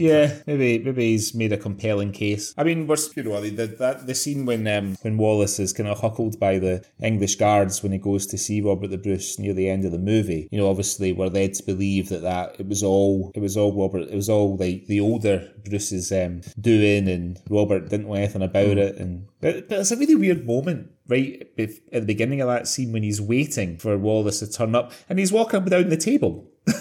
Dude. Oh no, I didn't think you meant the bit that was weird with me, that I could get him walking up and down the table and jumping down because he's kind of pacing about waiting. The bit with that scene that was kind of struck to me and I'm like, what's going on there, is when Wallace is coming in on the horse and a young boy comes and gets the horse, and as he's walking away, he gives the Bruce this little wee look, and I'm like, what's going on there? And then Robert the Bruce all of a sudden is like, oh no, an ambush is happening. How does he know that? What's going on with that little wee boy? That was very strange. Yeah. Weird. Do you think Robert the Bruce's dad obviously has like leprosy or something because he's got that? Do you think as the film goes on he morphs more and more into Liam Neeson in Darkman? He does a bit, yeah. does a lot, actually. I mean, actually, we didn't mention he's played by Ian Bannon, who's an amazing Scottish actor. I think he passed away not too long after Braveheart came out, but I always remember watching him in Dr. Finlay with my mother. But yeah, he was a great actor, Ian Bannon. Been around for a long, long time. And he's although it's not a particularly, it's quite an important part of the movie, especially in regards to the big betrayal towards the end. But again, he's a wee bit like Brian Cox. He's not got an awful lot of screen time, but he's fucking brilliant as the older Bruce. I think he's really, really good. It's a shame he's he only gets to act with Angus McFadden, who not at the height of his powers in this film, as we've discussed already. Personal opinions, that's just personal opinions. But Ian Bannon was a great actor. But yeah, he does he is supposed to have leprosy. But apparently they reckon that Robert the Bruce had leprosy as well. So they say. I think quite a lot of people had leprosy back in the 13th century. Quite common. I know, he is brilliant. And as I say, I just wondered, every scene you see him, he has more and more bandages on his face. And it was just kind of the last appearance. You're like, fucking hell, it's Darkman.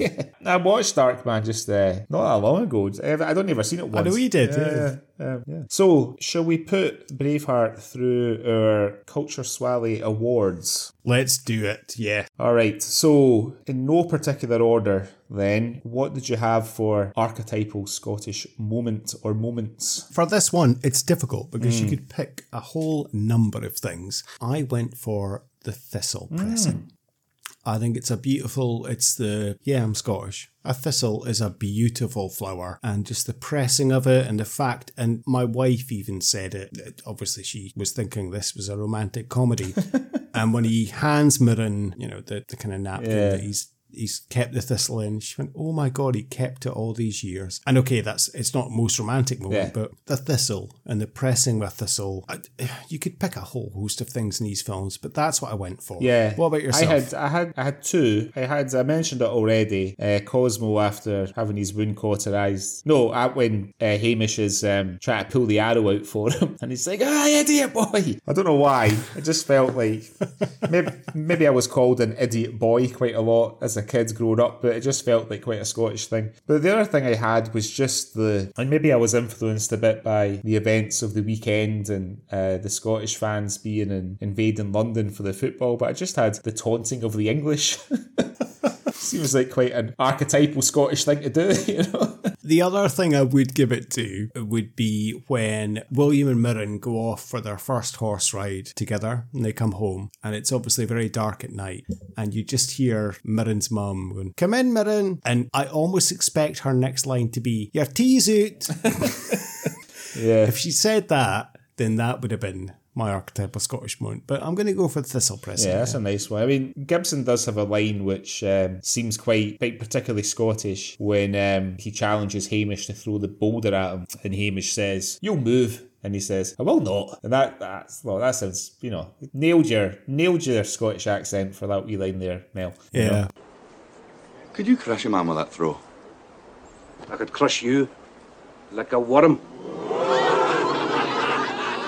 You could. Aye. Well, then do it. Would you like to see him crush me like a worm?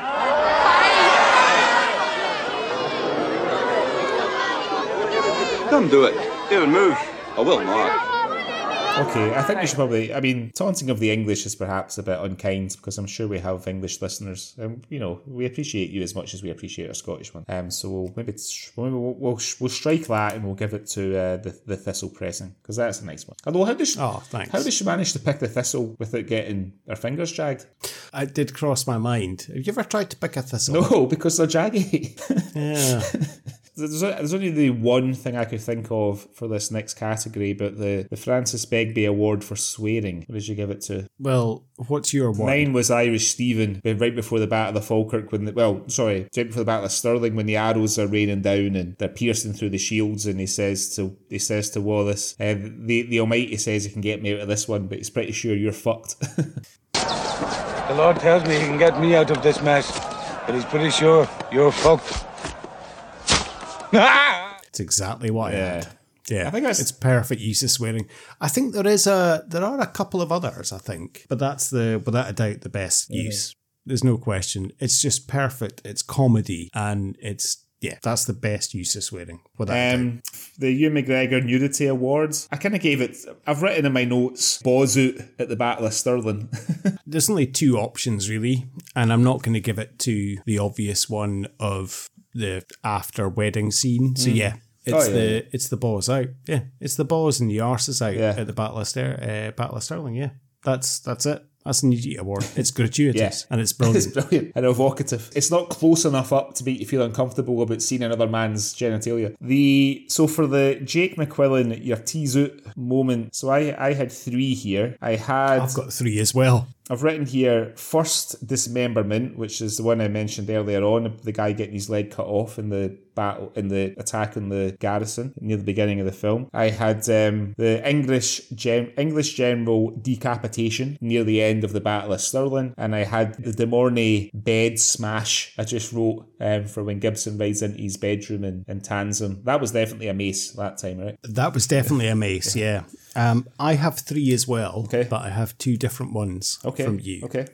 So I've taken the Jake McQuillan Your Teasy Award as in kind of like a nasty kind of revenge attack type thing. So I have Wallace killing Mornay with a mace in the bed. I have Longshanks throwing Philip out the window. It's a good one, but be careful because we might be accused of not liking homosexuals like Mel Gibson.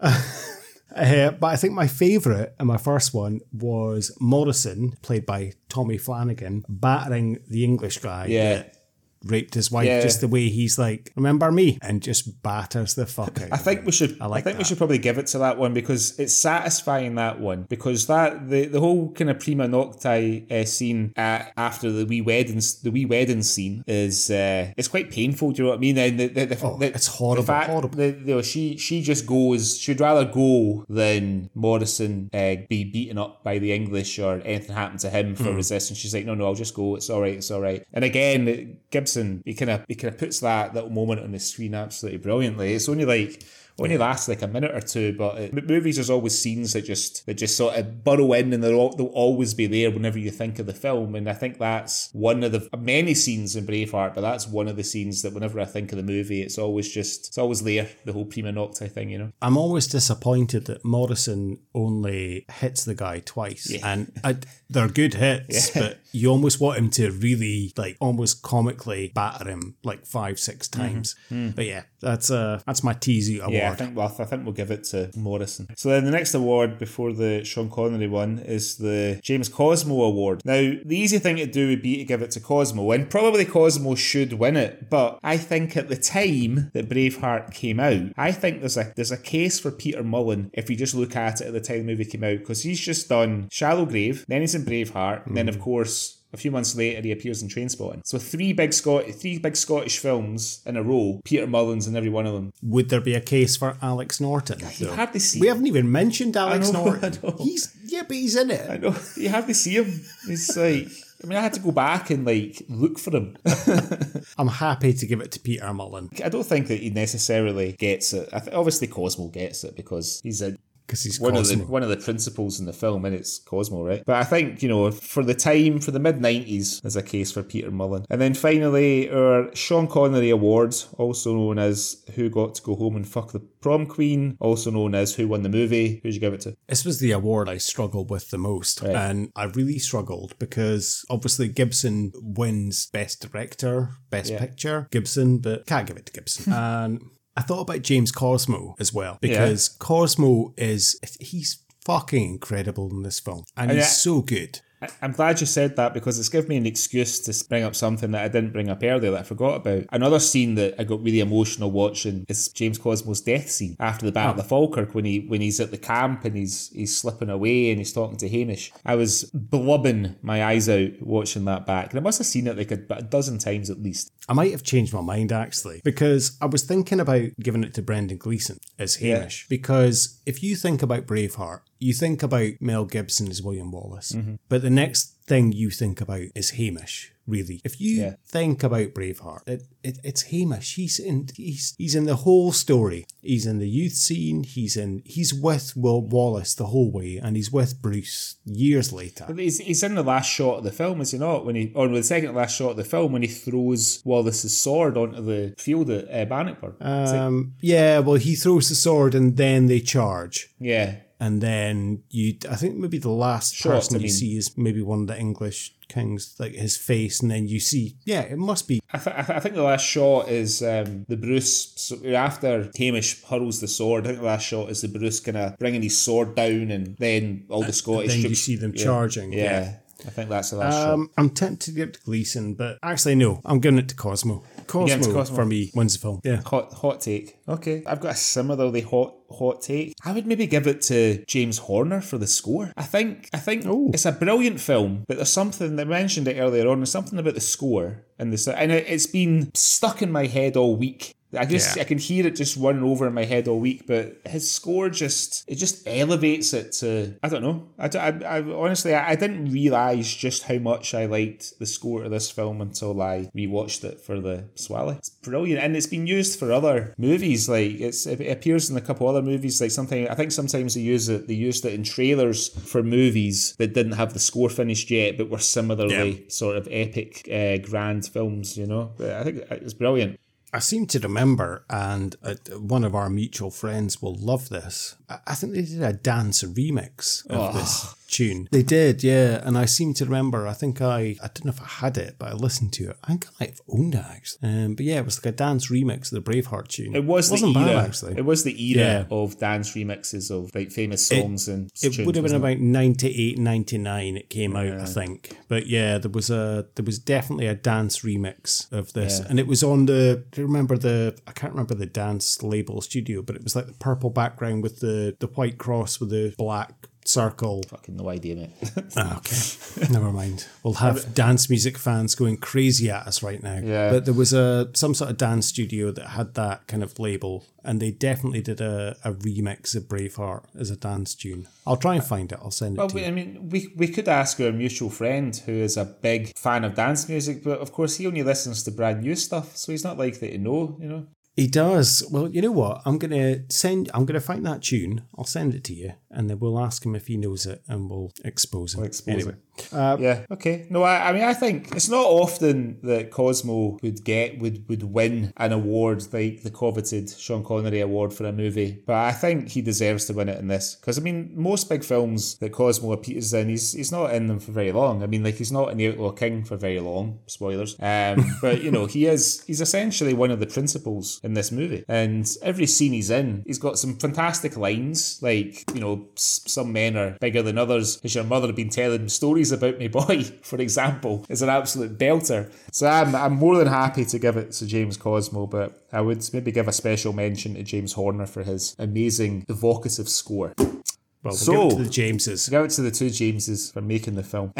So we've done Braveheart because this was our 25th episode already. Flown by. We wanted to do something special for the 25th. I think they don't come much more special than Braveheart. But for our next episode, which will be out in 2 weeks after you listen to this one, I've chosen another classic, well, considered Scottish cinema, and it's 1973's starring the equaliser himself, Edward Woodward, The Wicker Man. Oh, wow. And I think it's the first horror we've had, I think, isn't it?